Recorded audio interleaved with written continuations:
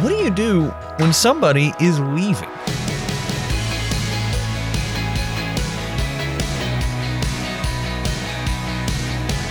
Hey there, I'm Andrew Stevens, and this is Unlocked, your daily key to unlocking God's Word in your life.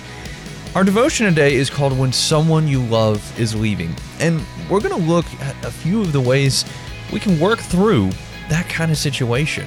This one was written by Hannah Howe.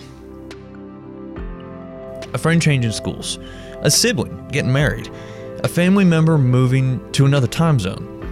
It's hard when people we care about leave the rhythms of our everyday lives. Even if we're happy for them, even if we know the change will be good for them, it can still leave us feeling like part of our lives is missing. Yet God's love and goodness remain. So how does God meet us in these times? And how can we lean into His help? Well, one way is that we can mourn the losses. I found that it helps me to take some time to be alone with God and process the things that I'll miss when the person is gone. From the big things to the small things, God cares about all of it.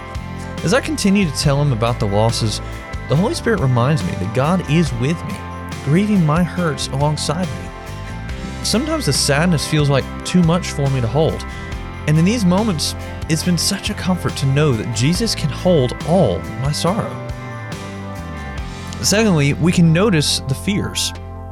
Another thing I've started doing is letting myself consider what about this change makes me feel uneasy. Will the other person be okay? Will I be okay? Will our relationship fall apart? As I notice each of my fears, I can bring these to Jesus. So much is out of my control, but nothing is out of His.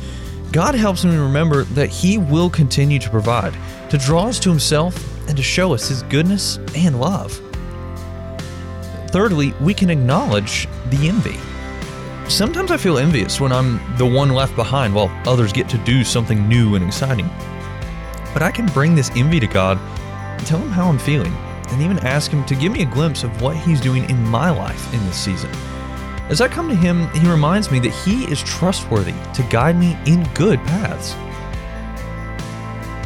Fourthly, we can find ways to connect.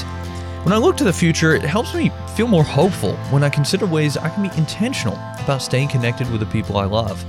When something makes me think of them, like a song or a joke or a pretty tree, I can tell them. I can send letters, messages, or packages. And maybe we can find a new rhythm, like having a phone or video call once a week.